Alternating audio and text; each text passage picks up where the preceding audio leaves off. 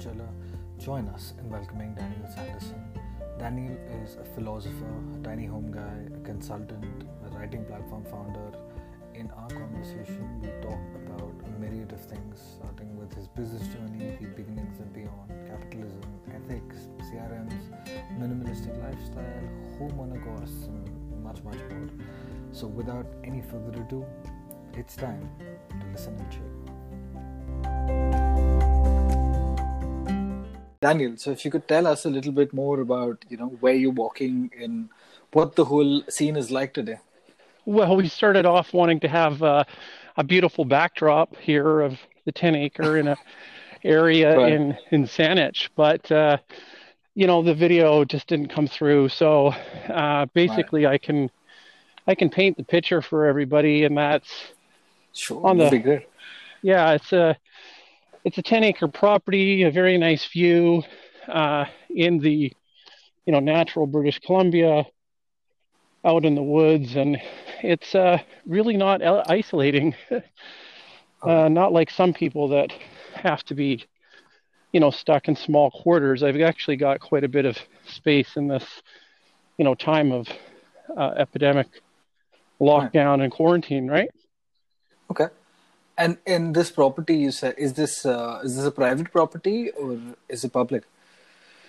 It's two parts. The 10 acres is actually a private property in my family, and then there's another 40 acres that is public and kind of shared by the community. Okay. Yeah, there was just the news yesterday that a lot of parks had closed, so that kind of wasn't the greatest thing to hear, for us Vancouverites. But I guess I have a local park around me, so that works. Yeah. Well, I'm a big fan of parks and getting out and exploring nature, and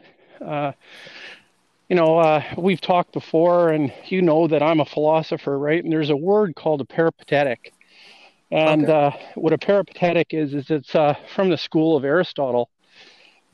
And it's doing philosophy as you're strolling and walking.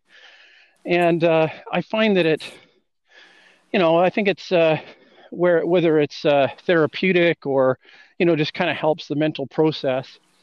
Getting out and, having a conversation while you're walking and thinking is something that's, I think, beneficial. So, yeah. And has that helped with like coming up with some of your business ideas, or in general with the approach? Yeah.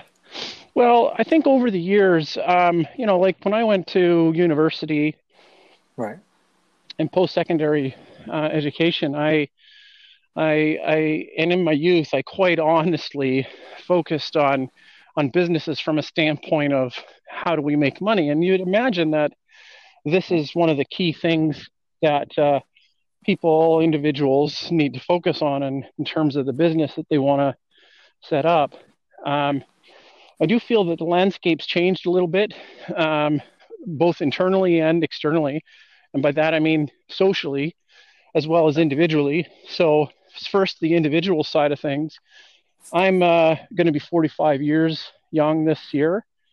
I have, I have two kids, and I have a fair amount of experience in terms of running a business and just life in general.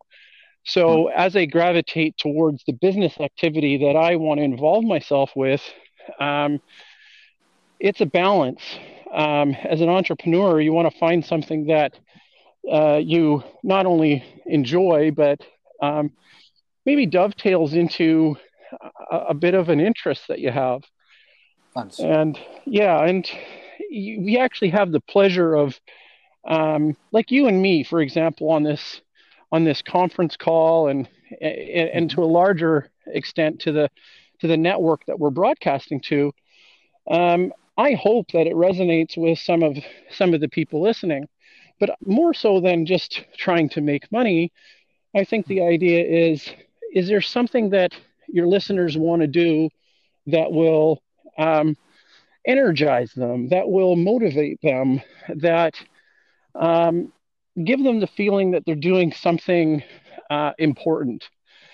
And if the money comes secondary to that because you've got the skills and the qualifications as a business leader, then isn't that kind of the best of both worlds, right? Right. Right. So I think that's similar to concept I'd heard years ago about finding a guy, finding something that makes you happy, finding something that makes an impact and that also rewards you, So it does it on all these fronts. So I'm assuming that's one of the reasons why you started with the businesses of sorts.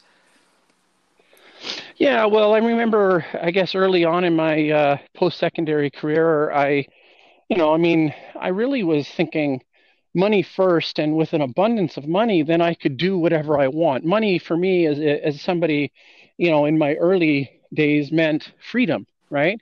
If I Right. had enough money, then I could travel where I wanted, I could buy what I wanted, I could do what I wanted.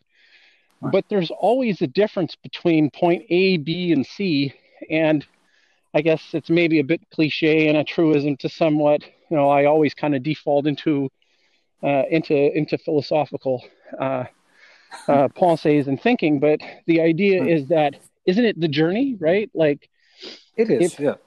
yeah. So Okay, so just the follow up on that, was that one of the reasons why BD Consulting, your previous gig of sorts started? Because it is more, it seems more focused on community conscious consulting as compared to just getting landing a big projects of sorts. How would you say that affects the projects you take up? Being environmentally conscious, community conscious, if you will. well, yeah, that's a very interesting one. It's as most businesses do evolve. It isn't a straight line in terms of the reality of the situation. For me, it was a mixture of where I was professionally and my experience. So, for example, I do have a tremendous amount of experience in the architectural industry. Okay. And so I work a lot with architects and designers, builders, developers, and I've built a career by being in the offices of architectural firms, giving them presentations. So these are typically highly uh, technical presentations, and having a flair and ability uh, to speak to small groups. Generally, they're small groups of about 10 to 15 people. In some cases, they would be, 30, 40, 100 people. But Okay. generally speaking, you've got a fairly intimate environment and you're talking about something that they want to listen to. You're being brought in to give a presentation and they're interested in your expertise, right? Right.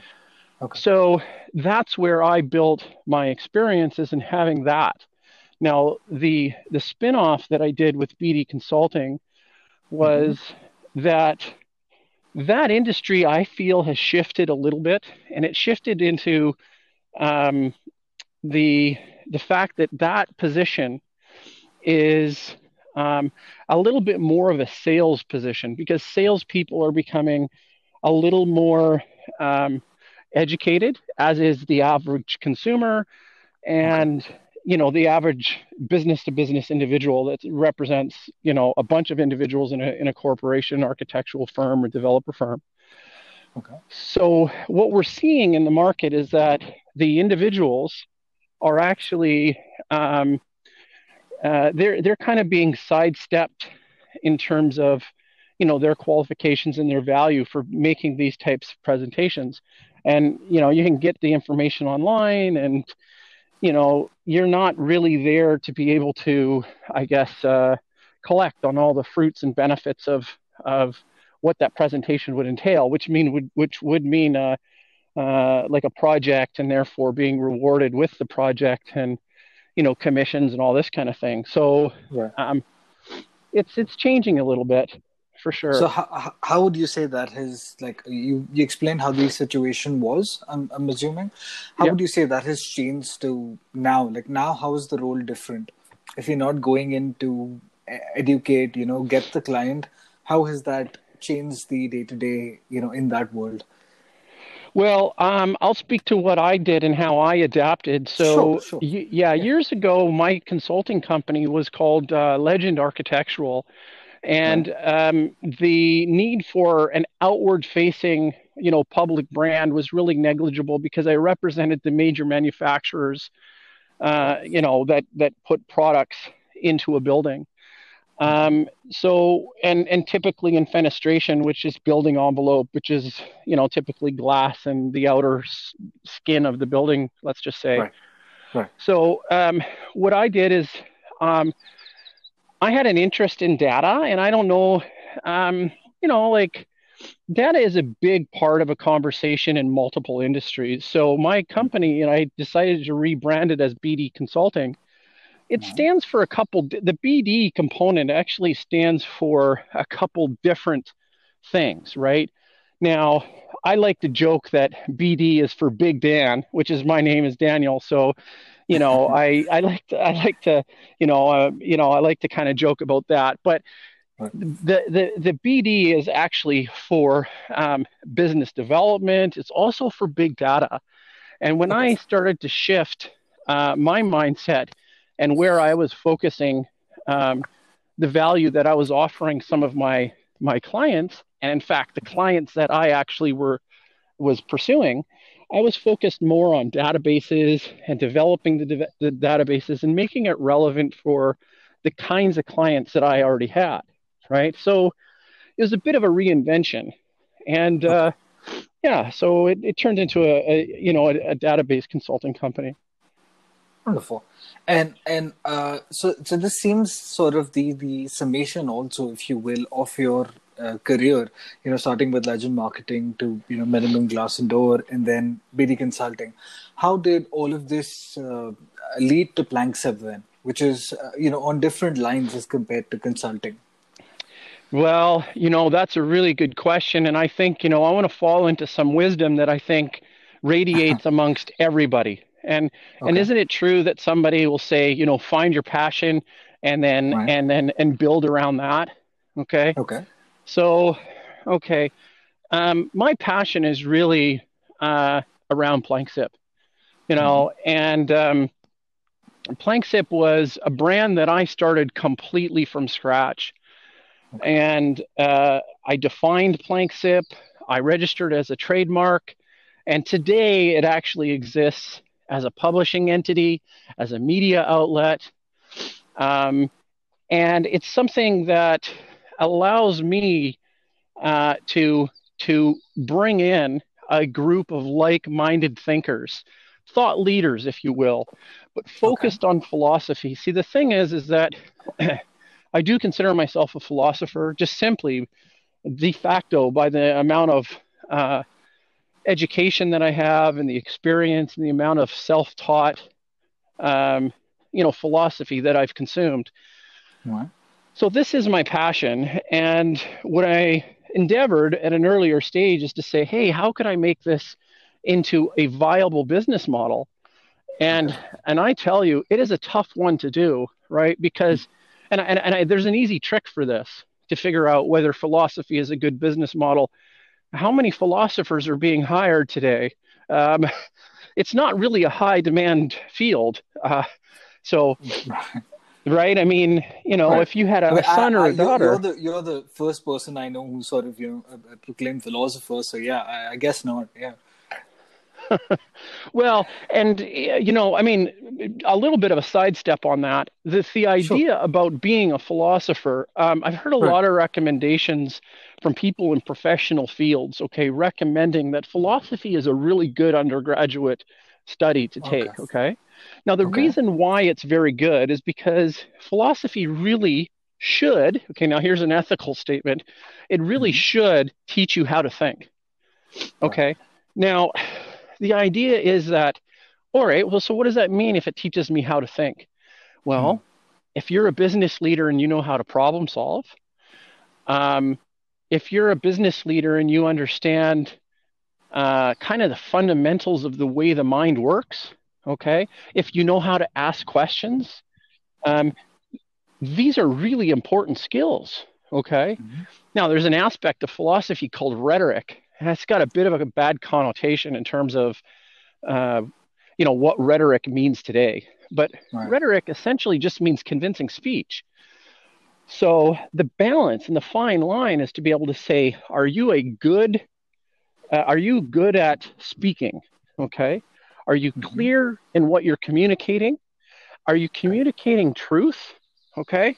Or Uh-huh. are you a bad actor? And by that, it means, are you being disingenuous with how you're communicating? Now, Understood. the fine balance is that if you can be a business leader in your community, okay, Mm-hmm.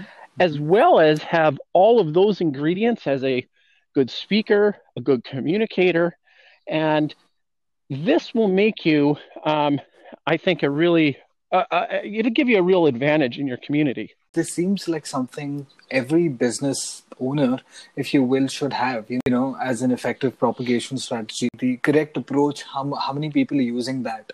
I remember going through an article about the PPP loans, wherein there are companies, big publicly traded companies, who happen to register themselves there. Now that's completely unethical, not illegal, but still unethical. But you see companies do that. How does your perspective fit into a business world that's sort of dominated by companies like this? So I didn't quite get that. What registry are they registering with? So I was talking just about a loan that had come out in the US. It's the PPP loan, which was to bail out small businesses.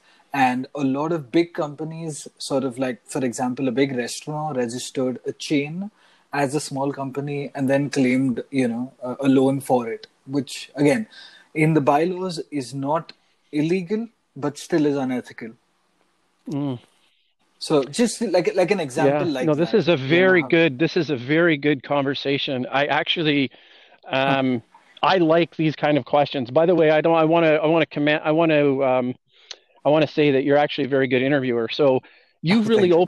you've opened a door to a very interesting dichotomy. Right. And I think, do you mind if I focus on the United States as an example? Sure, sure. Yeah. Okay, so in social science, um, the United States of America is viewed as the pinnacle, I guess, just to use an idea of the or the quintessential example of the Okay. individual society, the individualistic society. Okay. Okay. Now, this isn't my opinion. This is what the scientific community views the United States as, is just kind of a reality. So Okay. now, I'm not saying this is good or this is Mm-hmm. bad, um, but the fact is that um, the United States is an individualistic type of situation. Okay, Mm-hmm. now it almost seems like the lowest common denominator of any kind of conversation these days has something to do with Donald Trump, but um, there is one thing that I do recognize that Donald Trump does and advocates for, is that if I can get away with it, Mm-hmm. then let's do it. Okay, like Right. kind of Right. idea. Right. So the idea is that if there's a loophole that I can find and take advantage of it, Mm-hmm. then I will take advantage of that loophole as long as it's within the like uh, I'm not doing anything illegal. Okay, now Right. there is some gray areas whether or not he does things illegal or not, but the idea is that ethics don't pay or play as much of a role, Mm-hmm. um, for his particular type of politics. Okay. Right. Right.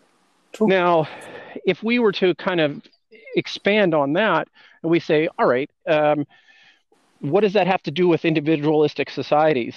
Well, there is a mentality that it's like, look, this is the land of promise, and I'm talking about the United States. This is the land of opportunity. And so everybody kind of starts out with equal opportunity, and it's the people that go out and kind of get theirs that are able to kind of rise to the top. And I think if that's the mentality, that's the virtue ethics that the society stands on, right? Mm-hmm. Then that cascades all the way down through society, especially if it's surrounded by a consumptive model. Um, I think societies right now are starting to stand back and look at whether this is the ideal type of model worth Mhm. moving forward with. And not so much as a matter of choice, but out of necessity here. We have other larger meta problems that are facing us, which, like environmental collapse and species extinction and, uh, the dealing with viruses and such, right? And how we value human life. All of these types of questions are going to be really important and really, really challenge that autonomy of the individual to succeed and, surpass um, the individual Right. desires and, those societies, right? So it's still left to see what kind of shakes out. But do you think that kind of answers the question there? It does, and thank you. Thank you for being so articulate about it. Been in a lot of leadership positions, starting with Legend Marketing to Blanksip. Was there a time when, you were sort of answerable when you were the employee, to someone? And has that mindset completely changed for you? Or do you still think like that, like an employee sometimes that you're answerable to someone? Well, I might have a bit of a cheeky answer here, but I guess we're all answerable to somebody at some point, Sure. as we kind of go through life. Right. And I think, if you approach that properly, you can absorb it from a position of humility. But Okay. to more directly answer your question, yeah, I've had roles where I've had to take direction. I mean, one of the things as a business owner is that you don't have full complete autonomy as the person steering the ship, so to speak, because Right. every client that You're, you bring on, you have to mhm. follow the way they want to have things done. And I'll give you an example without Okay. mentioning the company or the names.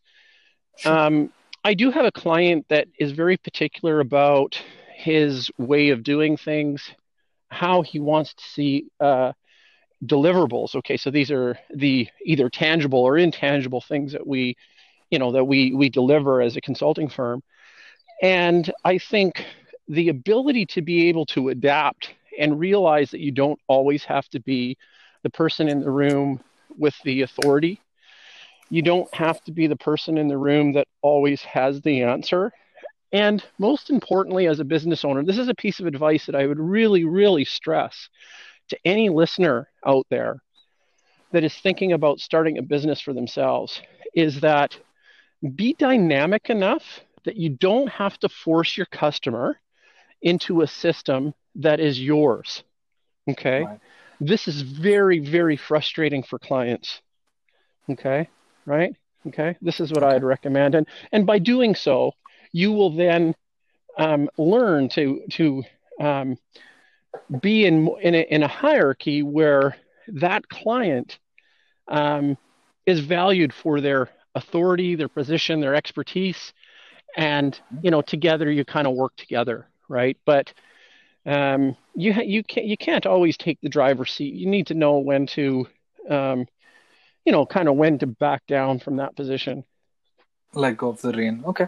So, sort of follow up to that. Do you prefer clients who come with a clear set of directives, of objectives, or would it be more clients who are, they have a general understanding of what they want, but leave it on you to, then form the deliverables?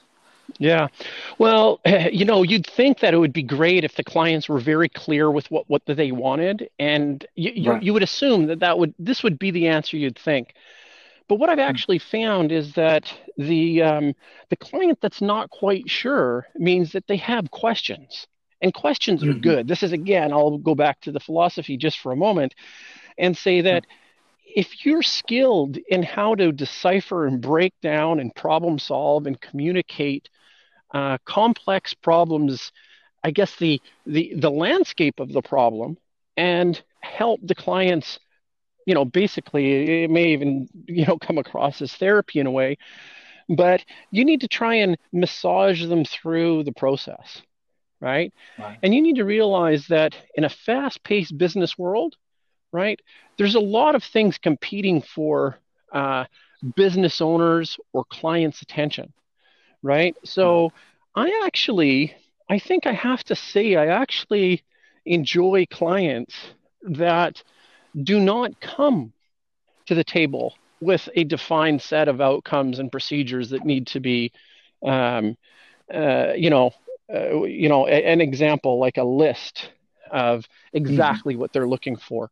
Consulting inherently means that they're coming to you because of your expertise and your qualifications, right? And Correct. so you want them to rely on you for that. Now, I'm not saying, for example, that a a another profession, right? If I wanted to start a business in something else, then that actually might be that may change a little bit. The ratio of how much prescriptive versus abstract engagement that you have to engage with is going to be different based on the company that you're in your business model, right? Right. Okay, so no, so we follow the same approach, because we do a lot of CRM consulting, and it's more about when you have to break down like sort of what the client wants to what exactly the client needs. Now, there, I think that breakdown, that discussion gets much easier when the client is sort of receptive to the idea. So, thank you. That's sort of what I wanted to understand on your part. Okay, so a question again, one different one since you're outdoors. What's a typical working day like for you? This could be pre-COVID or post, or current scenario. But what's a working day Can like? I can I can I actually throw something like a little bit of a curveball your way here, just for a minute? Sure, sure, sure, sure. I'd like us to do a little bit of a consensus. I want to throw a question out, okay? And I want to Okay, ask you a question. And I know this is okay. kind of what shouldn't happen in an interview for you. And I don't want to be presumptuous to throw it out, but why don't we do a little vote? Sure. We can either expand on my day-to-day activities, which is Okay. one thing, but I was quite interested when you brought up the CRM. Okay, so Right, right, the customer relation management tool, right? The right. database um, for businesses to be able to use and manage their sales pipelines and stuff. Would you mind telling me about what and how you use that with your clients, and then I'll have a stab at it? Sure. Okay. So in my case again, we deal with a lot of clients that focus primarily on growth. So CRMs particularly help with that because it's basically at the end, if you're looking at it as a system, it's just the company's interaction, if you will, with their current customers and potential customers, and the whole plan is to have I think it's called a customer retention value to ensure that that remains, and there's another CLV, customer lifetime value. So you want to ensure that the customer retains with you for the longest time and is a recurring customer. And whatever, I think it's called a sales funnel, whatever clients you couldn't convert, you sort of reach out to them, but don't be annoying and eventually get them back into the system. So it just helps them. Like, for example, if I'm dealing with 10 clients, I'm bound to slip through the cracks. That's what a CRM, in my understanding, helps them with. Yeah, that's very good. Yeah, yeah. I agree with everything you said about a CRM, and I know one of the important must-haves for a company, and then this is something that nicely strings my experience together when I was the owner of a window company, when I was a managing representative, like a manufacturer's representative for one of many architectural products over my career, or just to the day to day of uh, myself as a consultant. A Mhm. CRM is a must. Okay, Right. it's absolutely a must, um, and I will explain why. Um, Okay. I think the idea is that a database, a database of your activity is really, really important. Okay. Mhm. You want to approach a business or whatever activity you're doing from a systematic standpoint. And if possible, you want to build in something that you can measure what you're doing and adjust your Mhm. effectiveness by based on what you're doing. Okay. Great So point. Thank you. yeah, that's really what you want to do with the database. And you know what I mentioned before that um, I naturally gravitated into a company that focused on big data. The Mm-hmm. only reason that that was possible was from my years of using a CRM, okay, Right. and my very diligent record keeping, right? So that means when I'm talking to somebody, I make notes, I make follow ups, I make sure I have all of their contact information in its entirety in the database. You Understood. know, think for example, okay, the various different approaches that we have on individuals. Okay, so what I mean by this is that um, you will have a Twitter account, you will have an Instagram page, you will have a Facebook presence. Now, Sure. you may not have all of them, but you'll probably have some of them. Okay, and a lot of these things are related to the activity of business or the relationship that you're going to have with somebody. Right. Now, the technology at this point in time is intuitive enough, at least the good CRMs, they're intuitive Mm-hmm. enough to allow you to collect that type of information, and some of them actually collect it automatically. Okay. True. Right. And now the database becomes more valuable. Okay. And now you're able to kind of start building strategies to um, connect with people in ways that you never thought you could connect with them before. Okay. You can build out a marketing component of your business that is unique, novel, and effective, and most of all, True. measurable. So that's what I would Huh? say. Wonderful. So that's just you added so many other points to what I said. Thank you for that. In regards to the CRM, so that was more of since we were discussing the tools. What are other tools that you rely on? Other tools, apps, etc. that you rely on daily, for work. Well, it's really interesting, but the platforms that I think everybody is starting to rely on now these days are the video conferencing tools, and this is just a matter of True. circumstance with being, locked down because of the COVID-19 pandemic. But they Right. are very valuable, and I I lean towards the emphasis of what I can do for the environment. And Okay. so earlier in my career, I would have no qualms about jumping on an airplane and going and visiting clients and, staying in hotels and all these kinds of things. And although that's still not something that I completely avoid, I mean, definitely now Right. when we're in a lockdown, that's for sure. But, um, Right. I really try and think twice about doing that. And if there's a way that I can structure my business so that I don't have to do that, okay, that I can be on Okay. airplanes less, that I can make use of technology using products like Zoom, or for many years I had a product called Join Me. Okay. Google has a platform, but it does seem that the Zoom product has really exploded. We joke amongst friends and colleagues that we really should have bought Zoom stocks prior to the outbreak, but Right. it's really exploded, and it works really well. It does. I mean, another thing you could do is because it fluctuates so much through the day, is trade options on it. I did that over the past week, just trading options on Zoom, sort of calls, when it's on an uptick, puts when it's going down. So that's another way you could, get in, just my 2 cents. Oh, my friend, Sweet. you didn't tell me that you're a stock guru too. Okay, well, we could talk about that too. No, no, I'm not a stock guru. I dabble in a little bit, just before work, because the East Coast opens up so much earlier than the West Coast, so it lets you do that a little bit, prior to starting work. So I like doing that. Oh, good for you. Anyhow, That's really good. It actually is a bit of a testament to your risk tolerance, number one, and your right. ability to learn and be tapped into the business world, however fictive the economies and the economic models that we live in actually are. I think that's great. I think that's great. Wonderful. Yeah, yeah. Thank you for complimenting me on that.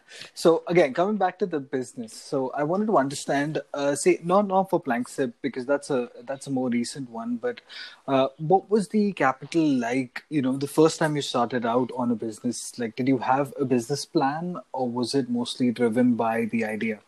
Well, Shamefully, no, I didn't have a business plan. And I mean, almost anybody that you talk to, especially if you're going to go for funding, is going to say, Right. you know, where's your business plan and can you do a cash flow analysis? And, um, you know, I guess I was pretty fortunate because I've started many businesses, and that's without a formal business plan. Now, recently, I have been working on business plans, and my last few businesses have been really around a formalized business plan.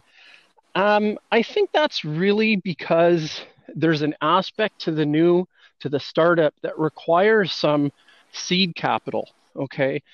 And Okay. if you need seed capital, or you're not self-funding it, then I think for the sake of being able to make a formal presentation to a bank or an investor, they're really wanting to see that you've, you know, articulated something, written something down in something that's formal, um, you know, with numbers and projections and stuff. So Okay. yeah. So that is not something that held you back, and potentially for other entrepreneurs, that shouldn't be something that should hold them back. But yes, it is important, as you're saying, to raise that capital if you don't have it. So in that case, a business plan will come in handy. Correct? Yeah, I mean, but I guess, you know, I mean, honestly, the business landscape has changed a little bit too. I'm 45, and, you know, we have to say that in, you know, 2020, somebody starting out a business, if they were in their 20s, you know, is going to be a Right. lot different than starting a business, you know, in the 1990s. You know, True.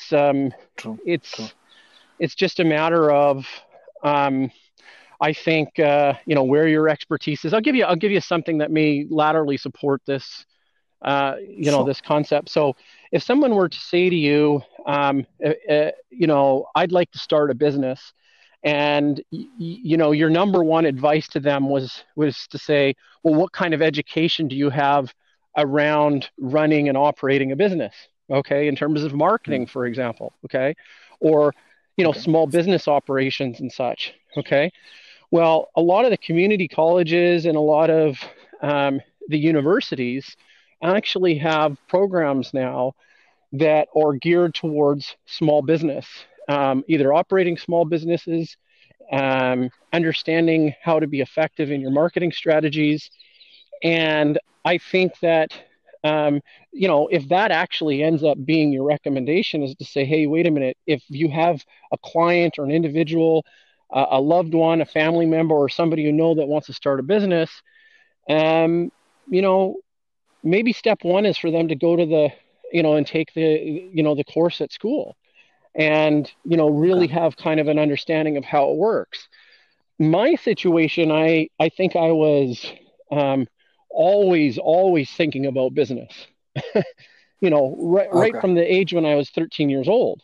Um, I Right. started a company when I was, I don't know, 13 or 14 years old, I think, and it was a Oh, really? yeah, it was a grocery delivery business. Okay. Um, Now, again, you know, at 13 or 14 years old, you don't even have the ability to go out and get a driver's license. Um, but what I was trying to do was set up the plan for that. Okay. And so I went out in Okay. my community and I would go and talk to people, knock on their doors, and I would say, okay, this is what I'd like to do. And, you know, I mean, think about that for a minute. Like, really think Right. about that for a minute.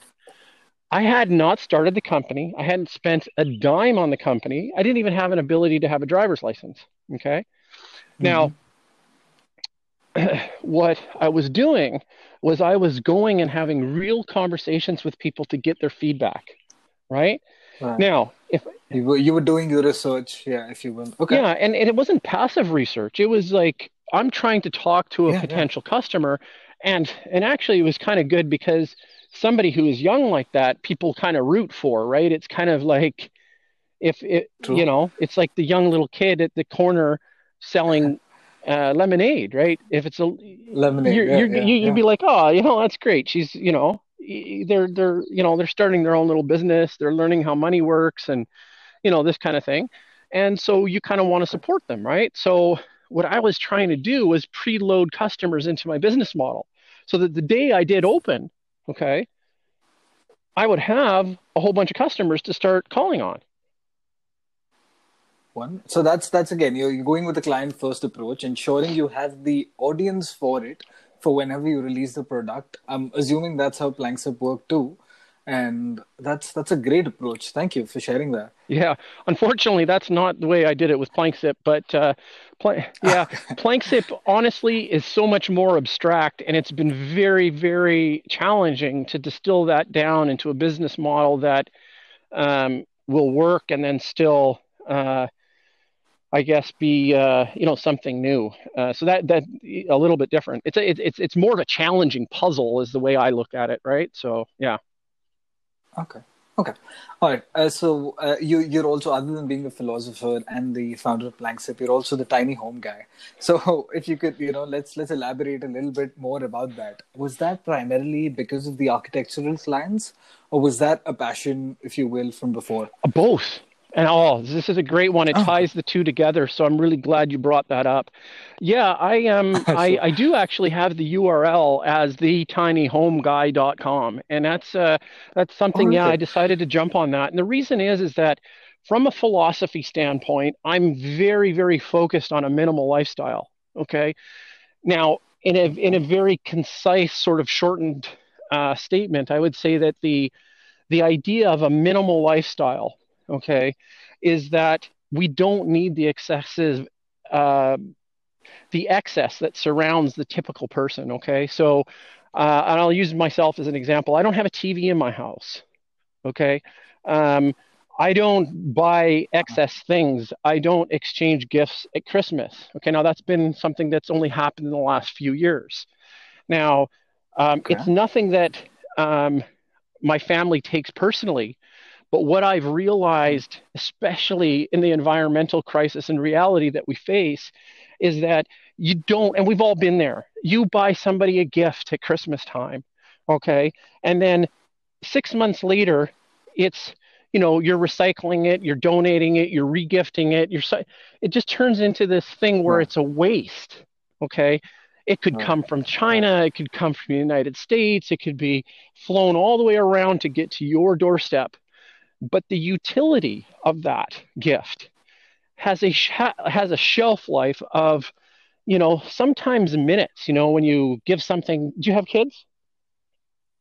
I Oh, you don't don't. know. Okay, well, you were a kid once, I Well, imagine, some. right? Yeah, I was. So somebody gives you something, right? And like, how long does it captivate your attention? It seems like video games are the things that captivate the kids' attention the longest.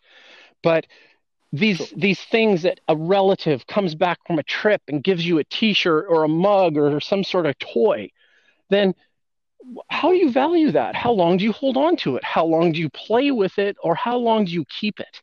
How long is it something that's in your life that you want to hold on to, right?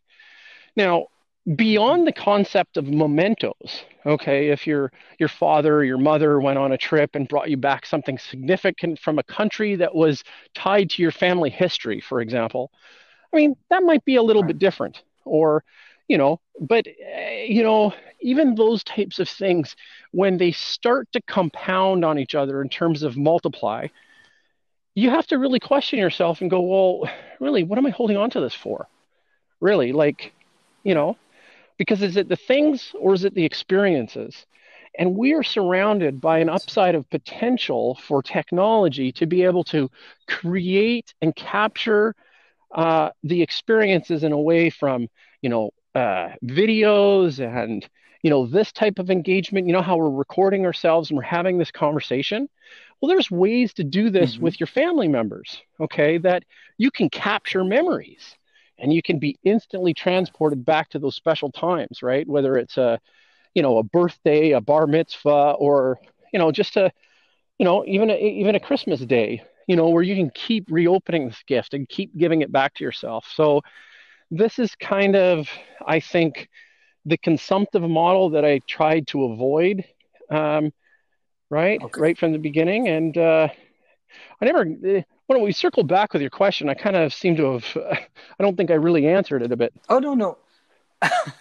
I understood the approach, and I understood why saying that, because there's so many things that you could do rather than just spend gifts, because of digital media. Yeah, there's so much that could be stored as compared to physically having something. All right, okay. So the question was, it started off with where does tiny homes fit, in all this? Because you are the tiny home guy. So how is that approach? How's that Yeah, been? I apologize for that mental drift there, but yeah, thanks for pulling me back into the tiny house, the tiny houses. So, first of all, it was based off of a philosophy, and that was that minimal lifestyle, which I, went on a little bit of a mental tirade on. But the thing is that the client that I have, okay, and I got a pretty special client in Richmond, okay, and Right. they're the manufacturer. I'm the idea guy. I'm the philosopher. I'm that kind of guy. But Okay. this particular client, is an absolute genius when it comes to being able to make things, create things, and the quality that he creates things with is just at an artistic level. Okay, artesian. He's Right. just absolutely precise. Okay, and Wow. so I've spent a lot of years in the architectural industry, and um, I typically work on, well, I've worked on a lot of different projects, including the BC Place Stadium. I did all the owner box suites for all the stadium at the, just prior to the Olympics. I've worked on hospitals. I've worked on cultural centers and community centers. I've worked on schools. But a lot of the projects I've worked on are on high-end residential projects. Okay, so what I mean by high-end residential projects are where somebody who has enough income that they're not buying the status quo. They're spending a little bit more on a custom house. They're maybe hiring an architect, to design their home. Okay. And so they're spending Okay. more money than the average person would on a house. Okay. Or on a cottage, or, whatever. Okay. So those are the clients that I've worked with my entire adult career.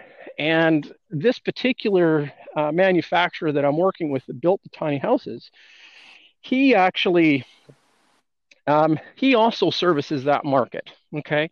Now, just to give you a comparison, and the listeners a comparison to what kind of um, price range or construction budget would be typical to this market of high end, and I actually call it an ultra high end market of residential. Okay, it's going to be Okay. Okay. between $1,000 and $1,500 a square foot. Okay. All right. Okay. So let's think Wow. about that for a Okay. minute. I don't know if you have any, or our listeners are, savvy with real estate or anything, but typically, okay, now this is construction costs. So typically, construction costs will run you between $250 a square foot all the way up to about Okay. 500 or 600. And I'm telling you, 600 can get you a really, really nice house.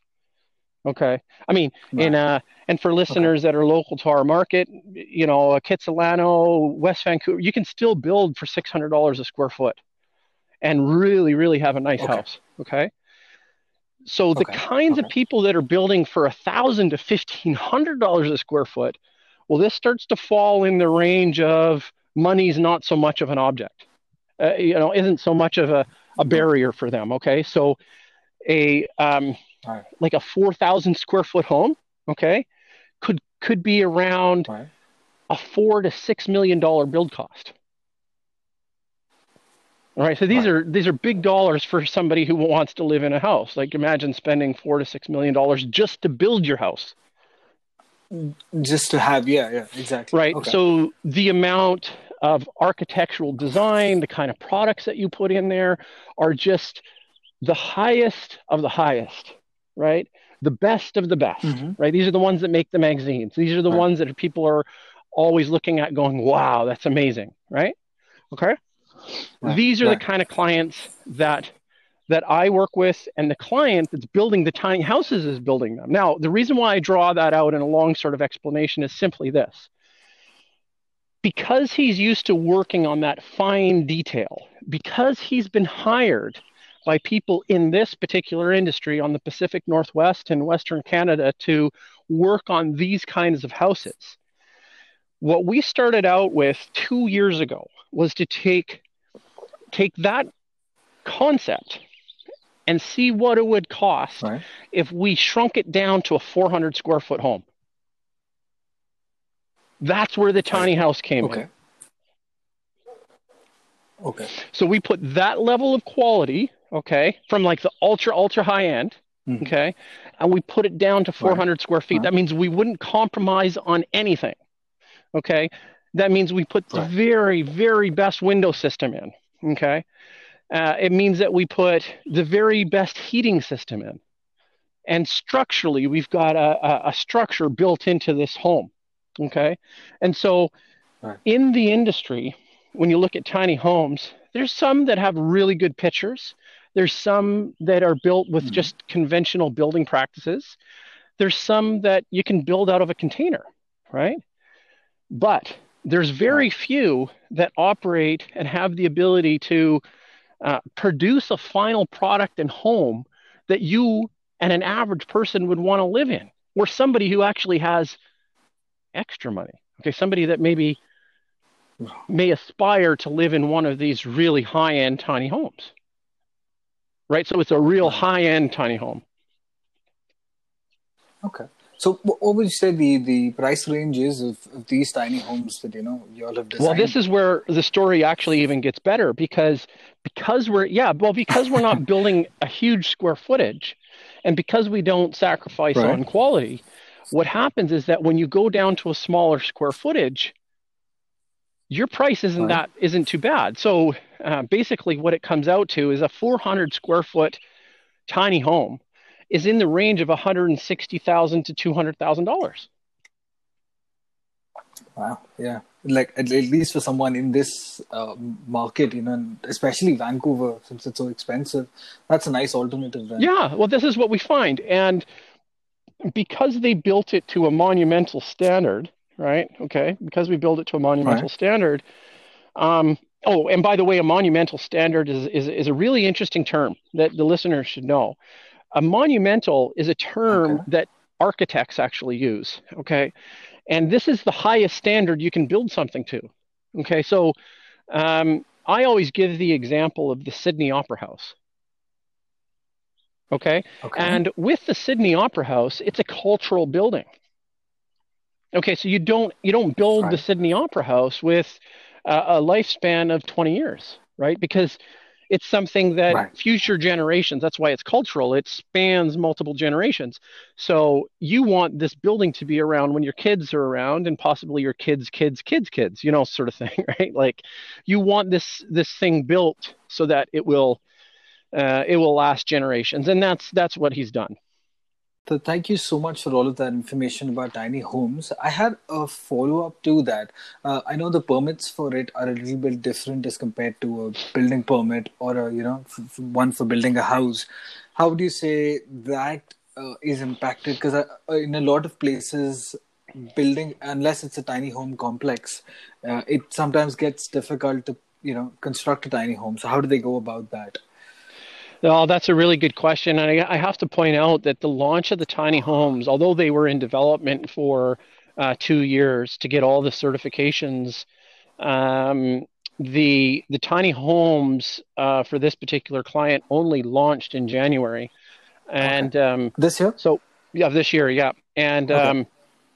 so what I have to stress is that I think 99% of the other tiny home manufacturers out in the market, okay, are producing products that are not easily permittable, as you had mentioned. Now, it is important to point out that really these tiny homes that I'm involved with, okay, Right. they're really a factory built home, is essentially what they are. So the home is built in a factory, okay, Mhm. and it's modular. And so they fall under a specific type and part of the building code called the CSA 277. Okay. Okay. And what this means is that all the aspects of the BC building code or the provincial codes are looked at. And this means, from a plumbing standpoint, from electrical standpoint, from a structural standpoint, these are all things that have to be put in place and approved And so what happens is that the municipality, so, whatever home you're, or whatever area you want to, place this structure, this small home, um, they really have a very little to object against, I guess, Okay. um, because of the way we've done it. Um, Now, without getting too technical for the listeners and stuff, Hmm. there are certain things that the city will override, like setbacks, which means a distance and limiting distance, and these distances that you have between your neighbor, okay, or Okay. towards a covenant. So, and that means, like, say there's a stream running through your property, okay, you can only build so close to that. Right. How much ratio of glass and transparent glass, or solid wall you have on the building, all these types of things, right? These are the things that are specific to the location of the home. Okay, and these are things that you have to look at on a case by case basis. Okay. But that being said, okay, we started off from the beginning, and the reason why we went to market with the CSA 277 um, was so that we would have the approvals, um, Okay. for that, right? And so we meet the BC Building Code, and we meet um, the codes of the individual provinces, if we end up selling into Alberta or Saskatchewan or Ontario or Perfect. that type of thing. Yeah. Wonderful. Okay. So that's good, for the listeners to know. Okay. I had another question about that industry as a whole. Do you see the tiny home market sort of operate in an industry that's excluded from the real estate market? And to further elaborate on that, I mean that whenever there is a recession of sorts, it generally tends to affect the banks. It affects, the big players in the game, which also affects the real estate industry. Do you see this being correlated to the tiny home industry, or does that sort of function as an entity of its own? Well, this is kind of speculation on top of speculation, and although I think, well, I do think it's Right. a good question, but I think I'd be at a bit of a challenge to be able to answer it without breaking it down. And I think, Okay. really, I have to rely on kind of the intel that's coming in, and I don't really, from what I've been able to see and survey in the real estate market, at least from our localized, Western Canadian market. Right. I'm not seeing a decrease in the value of the properties yet. Okay, Right. so Right. Right. I'm actually, from my intel, I'm seeing an uptick of 4% still on the year. I could be wrong. I don't really track the increases. I think the number of properties for sale has kind of slowed, and Okay. people listing them for sale. But I think that at the very least, they've held their own in terms of value. Okay. Okay. All right. Yeah. Just wanted to understand if you view it as an industry sort of separate from real estate, but okay, I think it sort of ties in together. Okay. Well, I should All right. I should add something to that, though, because um, I think that with our particular brand of tiny homes, right?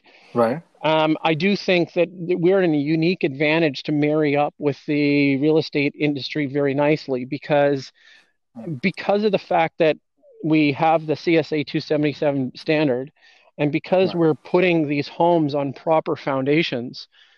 Okay. um, they actually they would fall under a PID, or a registration with the registry of land titles, and so they actually add value to the real estate, and so Okay.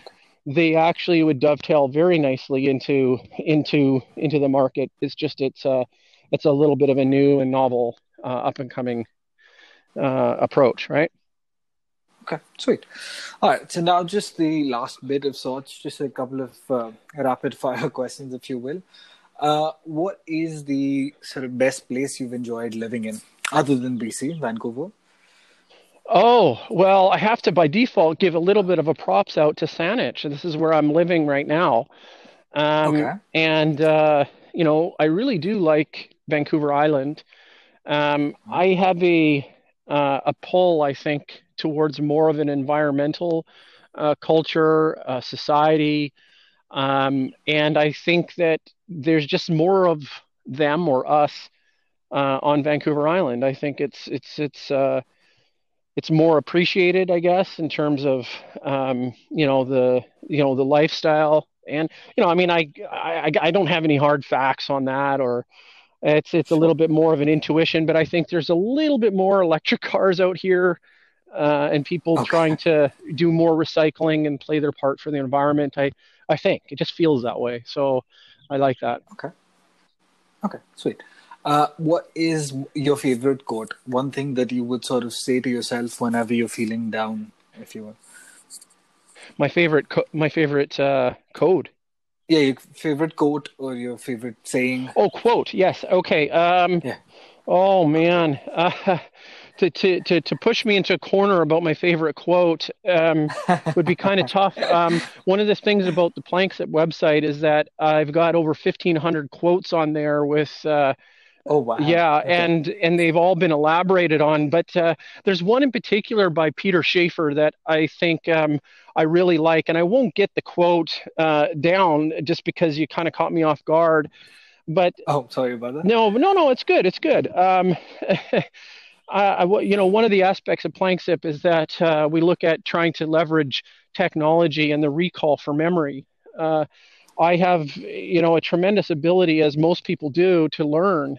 Uh, but one of the limiting factors is the ability to be able to recall things. So, for example, if anybody's been in a situation where they say, "Oh, I wish I heard a really good joke, and I'm in a situation where I wish I could remember what that joke was," and Hmm. so our ability to recall things is not as ideal as it could be. And I've been, working in Planksip to try and get that an app and a technology that can help with the recall. Um, but the quote from Peter Schaefer actually has something to do with a fire that burns inside, and metaphorically, speaking, of course. And Right. it has to do with the playwright, and it has to do with that particular person on stage. And when that performer on stage says Hmm. something that has enough of a fire from within him, it can Right. contage. It has a contagion to it. Okay. And it can ignite the same type of contagion within the audience. That same fire from within you can ignite with somebody else. And I really, really, I really like the power and the energy of of that metaphysics, as you would say. Like, I think that's a really amazing thing that we have as a human species, to be able to communicate. And Communicate that. Right. that Right. well that viral infection of motivation, I think that's quite quite an impressive feat of humanity to be able to do such a thing. Okay. That is deep. Wonderful. Thank you. So, sort of, what would you say is your worst ebb, that you felt and how you bounce back from it? Your worst point, if you will. Yeah. Yeah, I mean, I've had in 2016, it was a little bit of a bittersweet. In 2016, I sold my window company, okay, Okay. Okay. and this was something that the window stump company is still in operation. It's still going. It's still thriving, as much as I can determine. Okay. Um, I don't have a lot of contact with them. I've moved on to different things. But I think that, as much as a high point, um, was also a low point. To be quite honest, Yeah. it's something where, as a business owner, you become accustomed to a certain lifestyle with a lot of income. Okay, Right. Right. and having to recreate um, a business or a concept again. And this is something that I would translate to any new entrepreneur, is that it's terribly risky, and it can be very scary at times. Okay, and so um, a lot of it is luck, and a lot of it is being at the right place at the right time. A lot of Hmm. it is skill, and a lot of it is discipline. But no matter what mixture of all of those that you have in your particular situation, it can be stressful, right? Especially if bills pile up, or you're trying to make a success out of your new endeavor. Um, you know, it's it's been not a straight line since 2016 for me. So to be honest, that's been a bit of a bump since me, for me since 2016. Oh, okay. Yeah. All right. So I know it'll get better if you will, and it has with blank slips. So thank you for sharing that. Would that also sort of translate with the biggest success, like as you mentioned, it was a high and a low that day? Um, well, the biggest success I would have to say, no, I wouldn't say that was my biggest success. I think, I'm starting to measure success in different ways. Right. And I do feel, oddly right now at a very successful standpoint, just simply because I've got a very, very strong mind. Now, this is only, the judge of one who's kind of recounting it back to you. But Right. the idea is that I feel really good in terms of, what I'm learning, what I'm doing, the value that I'm bringing my community. And I get a lot of great feedback from the people's lives that I affect, and this is really important. So, it takes a while to get your entrepreneurial leg, so to speak. And if you decide to, switch gears and try something new, it's always very difficult to reinvent yourself. And so I do actually think that I'm at a high point just simply because I'm doing what I love with Planksip. There's an aspect of Planksip that I absolutely love. Um, it was building a community of journalists and writers. I mean, this is a big deal. It's trying to give voice and income to people, to writers that just don't have an ability to earn income from expressing themselves in an academic sort of way, right? Like, um, I don't know, are there any books, for example, that you like to read that um, you're really really excited about, that you want to share with the rest of the world? um, it's a bit of a rhetorical question, but I can throw it back to you if there is anything that comes to mind. What do you think? Well, books. No, I've just been reading a couple of inspirational ones. There was one about Grant Cardone and the 10x rule, and in fiction, I've been reading a lot of Jeffrey Archer. There was one, I think, The Testament. I forget. So it's been sort of a mix of. I think that's why John Grisham, though, one of the old classics. But those are sort of the books, like I was looking at. It wasn't really but it's more about seeing inspiring stories and learning from it. Like as you just pointed out, 2016 would have changed course in a different way had you thought differently, but that led to you thinking in a different approach. So stories like that is what I enjoy reading, learning from. So for me personally, a story that sort of fits in all of these parameters, that's something that I enjoy reading. Huh, yeah, yeah. Well, I'm a big advocate of literacy, and I think the more you can read, the better. I just hope that you pick. I got to give a shout out for any of the classics. So try and read, some of the classic philosophy books like Plato or Aristotle, or these types of Will things. do. Yeah, yeah, Will they're do. great. They're Sweet. great. Okay, so since we got too deep into that, what just a random question out there? What's your favorite hobby, and how often do you get to indulge in it? Well, I, I think there's been a little bit of a, foreshadowing to this answer, or this thing is that really it's about reading and writing, right? It's really Okay, about okay, creating, and it's absolutely my passion. So, you know, the more I can kind of, you know, flip the laptop open in a quiet environment and put my headphones on, maybe listen to an audio book, and then at the same time pull the printed copy of the book up in front of me and nice. really explore a book. Okay. And I mean like a real classic book, one that really, really makes you think. And then I write Right, notes and I create articles and I do research. And I'm just in a right, moment, I'm in a flow state of learning. That, right. that to me is the hobby that I built Planksip around.